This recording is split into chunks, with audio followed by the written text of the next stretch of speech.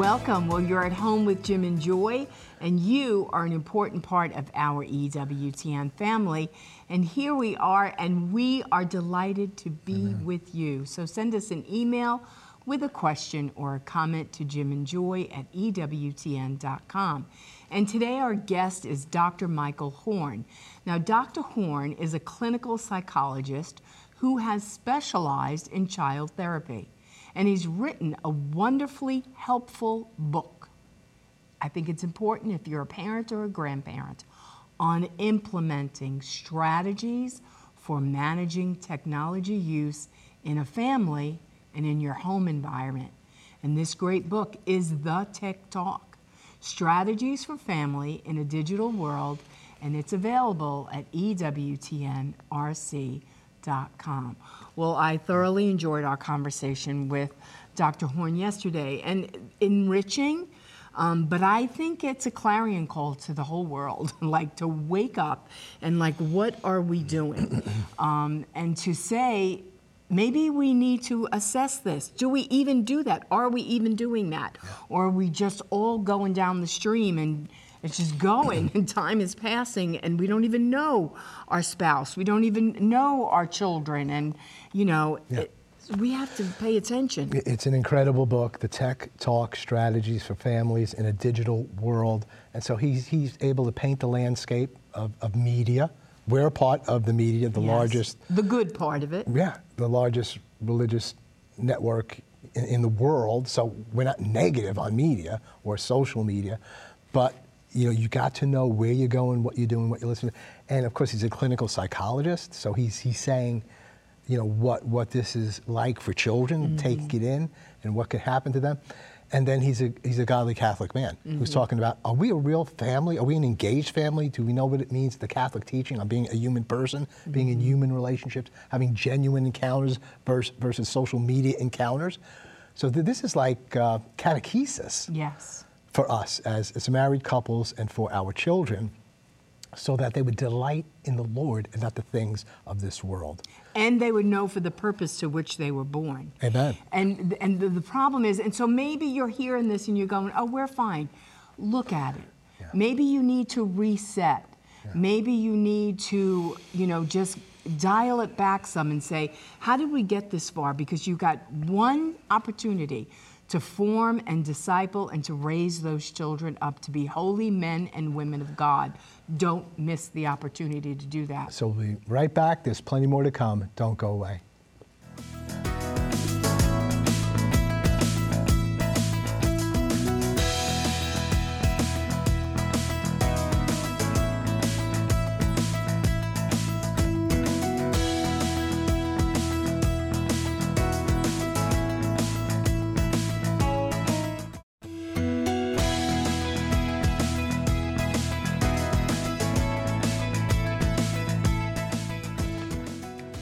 Welcome back. We're at home with Jim and Joy, and today our guest again is Dr. Michael Horne.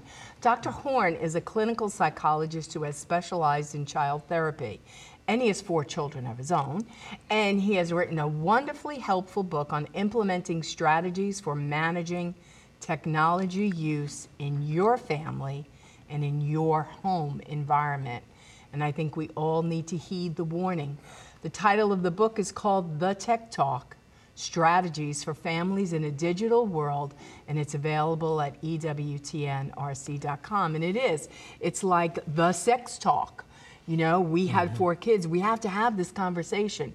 And as comfortable as that always was for me, I mean, and I taught sex and family education in the public schools and everything, but you know, you got your own, there was an innocence, you know, and I was just like, I don't want to go there, you know, but we had to go there. And so it's par up there with the sex talk in the formation of your family as the tech talk. Like, who makes up these rules, when we get phones, how we get phones, how we live, how we be, how we do. Before we go there, first, tell our family about the book, what they can expect in it, and then we have so many things to cover. Sure. The hope in writing the book was just to raise awareness for parents and for families about not just what the impact technology has on all of us, not just kids, but adults as well. And then more importantly, what do we do about it? Are we having intentional conversations to find out what is the role we want this to play in our families? Like you said earlier, we're not saying all technology is bad. Right. We're not saying that we want to just destroy everything and go happily live in the Victorian era. What we want is balance. We want intentional decisions so that we are the ones choosing what makes sense for our kids and our families uniquely, as opposed to taking a one-size-fits-all approach where we just bring everything in because everybody else is doing the same thing. Yeah. And, you know, it's when our children, we got our first computer, I don't know, decades ago, you know. Dial-up. Dial-up, whatever, but it was still getting you online and Sure. visiting places, and stuff was popping up that you never should have seen, didn't even ask for it, and it was coming on. And you know, I just thought to myself, you know, when the first child that was beginning to use it, I said, you know what, this brings them to the entire world. Yep. And maybe it didn't at that time, I don't know, but like, my kid's going everywhere in the world, and I've got streets and alleys in my city, I would never let him go down. Am I just gonna let him be on this thing and going all over the world, really? You know, and so I think it's the same thing with this. It's only increased. Right. Like, where are you going? What are you doing? I don't know these people. I don't know these places. And you discuss this in your book to some degree, because a lot of kids are like, well, you're infringing upon my privacy. You don't trust me. Yep. So why don't you answer those Sure. Those are, you've hit upon the two things that parents often bring to me, to say, these are the things my kids are going to say. You know, what you're saying sounds good, but what do I do when my kid says, wait a second, how come I have to do this when nobody else has to do this? Or what have I done that makes you think that you can't trust me? Right. At some point, my children will learn how to drive. And this is going to terrify me. Not because my kids won't be excellent drivers, I'm sure they will, but they're not driving on empty roads. So the reason that I'm going to be a mess until they pull the car back into the parking lot, into the driveway rather, is there are other people out there too. It's the same with the internet. So when I hear kids say, don't you trust me? Of course I trust you. Yeah. It's everybody else out there that I don't trust, and I don't know them, and I don't know their intentions. And we would be naive to assume every single person's intentions are good and noble. They simply are not. Yeah.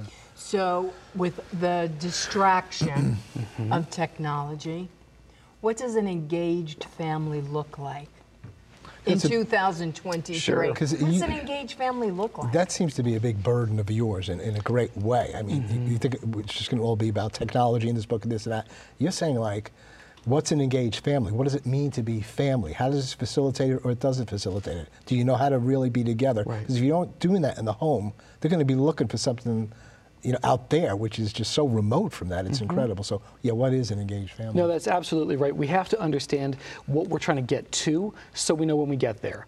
Otherwise, it's like looking at a map and saying, well, I don't want to go to Detroit. Well, there are a lot of places that aren't Detroit. Some of them are good, some of them not. So to me, an engaged family is an antidote actually to this idea of the good Catholic family. I've heard this in my practice all the time. People will come in and say, well, you know, my marriage has fallen apart. I've got a terrible relationship with my kids. But what am I supposed to do? Because in the community, in the parish, we're seen as a good Catholic family. We're there in the front, you know, we're not late for Mass, everybody's presentable, but then we all go home and we scatter. And to me, a family has to be more than a collective of people who share a mailing address and live under the same roof. We have to be engaged. And I think that there are 4 key elements to being an engaged family. I think that we need, as parents, but throughout the whole family, we always have to communicate unconditional love for each other. I think it's really important that we are very clear and consistent in our expectations.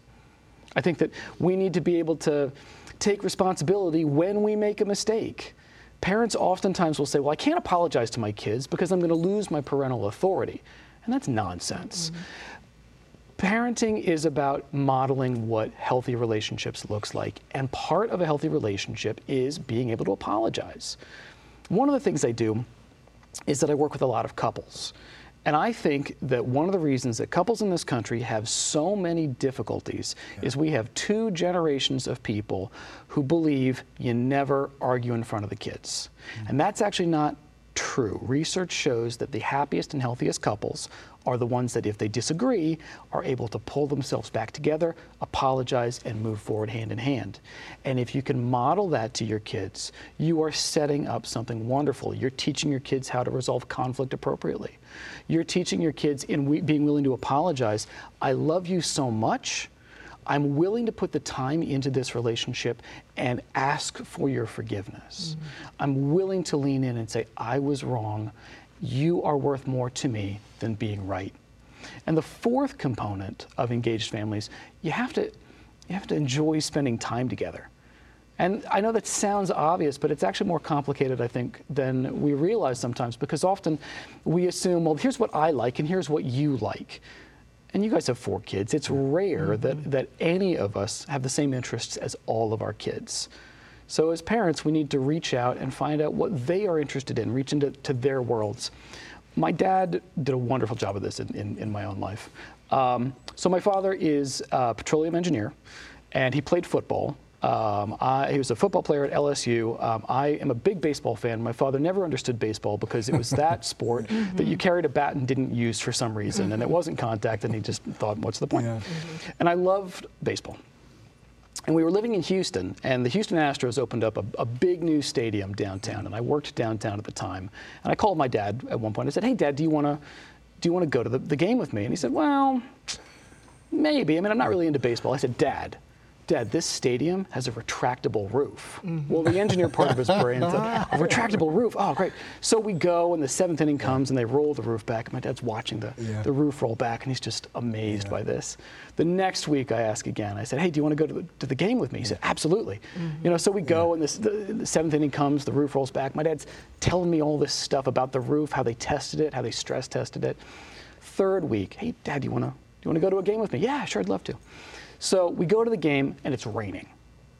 7th inning comes, they don't roll the roof back. And at the end of the game, I said, Dad, I'm really sorry about the roof. He said, don't worry about it. I don't care about the roof. I'm just happy to be here with you. Best. I was so touched by that, and that really has modeled how I want to engage my kids. It's not about what I'm interested in and having them come to me. It's about me knowing what matters to them. And entering their worlds that way. And that is so important. We have to model that as parents. And it's like, well, I don't like this, and well, too bad. We have to do this. Sure. And you know, I used to always tell my children that I was sorry because I yelled a lot. And so, but one night in my sorry diatribe to my son, I'm so sorry I yelled at you. The child came back at me and said, Mama, we'll forgive you. You know we're going to forgive you. But when are you ever going to change? Right? And then the sword pierced my heart. And I walked down the stairs. It was like, Lord, change me. Deliver me from this. This is not right. You know, because I could say I'm sorry. I could try and model forgiveness and unconditional love.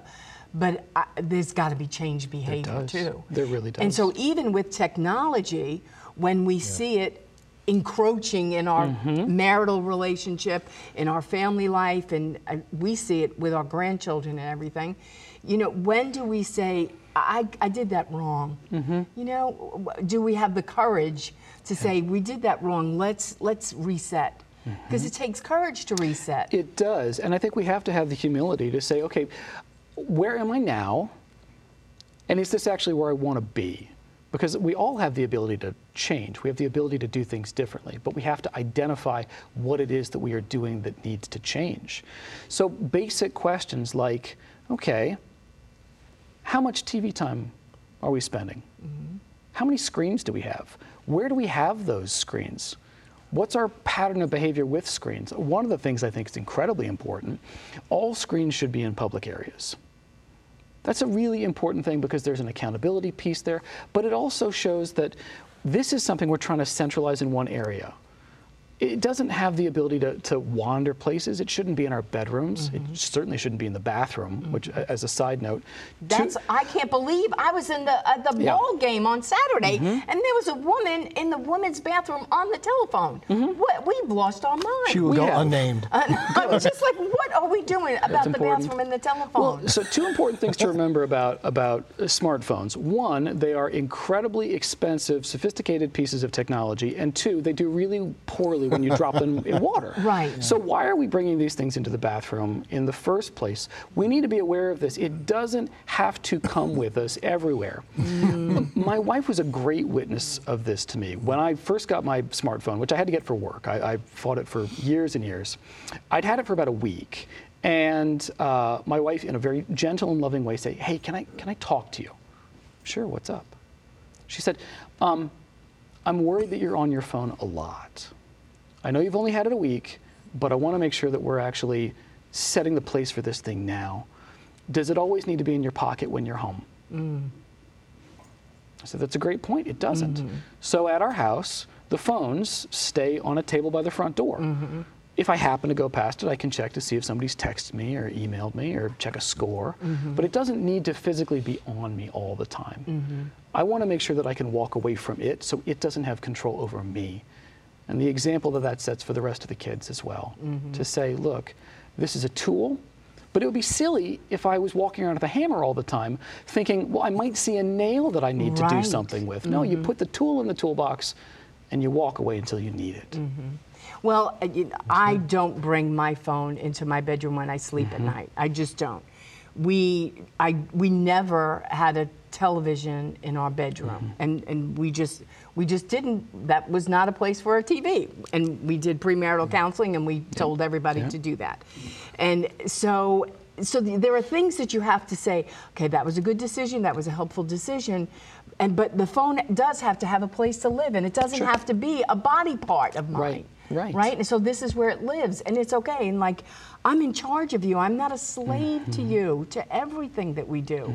We have to be in moderation. That's right. And I think it's important to set household rules. The expectation can't be one thing for the kids, but something else for parents. If I have the phone at the dining room table, and I'm saying, well, I'm checking a work email, my kids aren't going to look at that and think that that's more or less significant than them playing a game. All they're going to see is Dad's on his phone at the table. In this moment, the phone is more important than engaging with the family. So if there is a set charging station where everybody's devices go at a set time at 10 o'clock at night, if all the devices go in a basket somewhere, here's something we can do as well. Phones still have the ability to turn off. I upgraded my phone about 2 years ago, and they had changed it so I couldn't figure out how to turn it off. So I called the help desk for my particular smartphone. And you would have thought that I had asked how to grow a tail. I said, wait, what do you want to do? I said, I'm trying to figure out how to turn it off. They said, oh no, you can mute it. I said, that's not what I'm trying to do. I want to physically turn the phone off. And the person I was on the phone with said, hang on, let me go check. But it took about 5 minutes to say, oh, you got to push this and hold that. It's designed to be on all the time. And that's not a good thing for us. We talk about the dangers of isolation, but we don't want to lose sight that it's important to have solitude sometimes. It's important to silence the noise, cut out the static. We don't always need to be on. We can actually focus intentionally on the family and on our relationship with God. But in that, everything is intentional, in that you only have 24 hours in a day, and you have to create that sacred space. You have to say, this is where this lives. This is. I'm not going to bring my phone into my quiet time. I'm going to sit here with Jesus. I'm going to read my Bible. I'm going to pray with my husband, and I don't need the phone here. But we have to. Everything, it's work, and it's intentional. But if we don't stop and reset now, we won't know who our children are or our grandchildren. Very true, and it is work, but it's worth it. We can't passively back into these things. Case in point, if I didn't make it a priority to tell my wife I love her when I get home tonight, well, I might not say that today. Well, if I don't say it today, maybe I don't say it tomorrow. If I don't say it tomorrow, I could go a week without saying I love my wife. If I'm always passively waiting for that opportunity. The things that really matter the most to us are the things that we set as a priority. I'm going to say I love you to my wife. I'm going to get to Mass. I'm going to spend time with my family. We need to make sure that we are doing the same thing in limiting screens and the impact that it has, the bandwidth it eats up in our day. Well said. I'm going to hold you over for the final segment. There's so much that you're sharing that's so important for the family. It's the Tech Talk, Strategies for Families in a Digital World, available at EWTNRC.com. We'll be right back. Plenty more to come. Don't go away.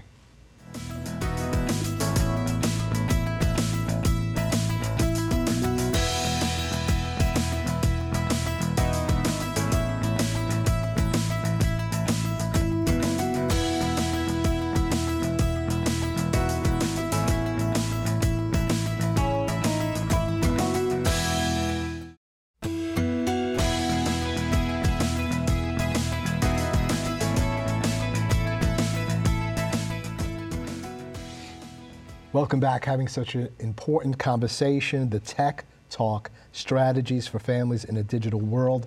Dr. Horne, we just have a few minutes left, and we just want to turn you loose in terms of saying some of the most important things you think our family needs to hear. Sure. At its core, I wrote this book with the hopes that families will be able to really stop and think not just about what role technology plays in their lives, but also the family overall, the relationships that we have. We have to have strong relationships with our kids so they can bring concerns to us, and they know that they can do that in a way that it's going to be received with love and with compassion. I think it's incredibly important that we are speaking to our kids, that we are engaging with our kids, because otherwise they will engage with other people.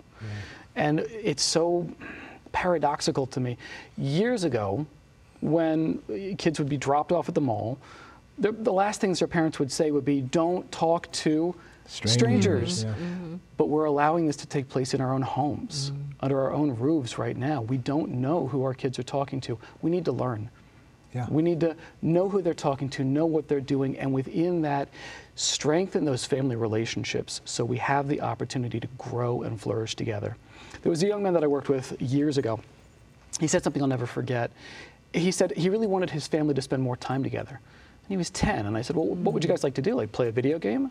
And he stopped and he said, no, I want us to play Monopoly together. I said, Monopoly? I'm thinking he's a 10-year-old CPA in training. I said, okay, help me understand that. Why Monopoly?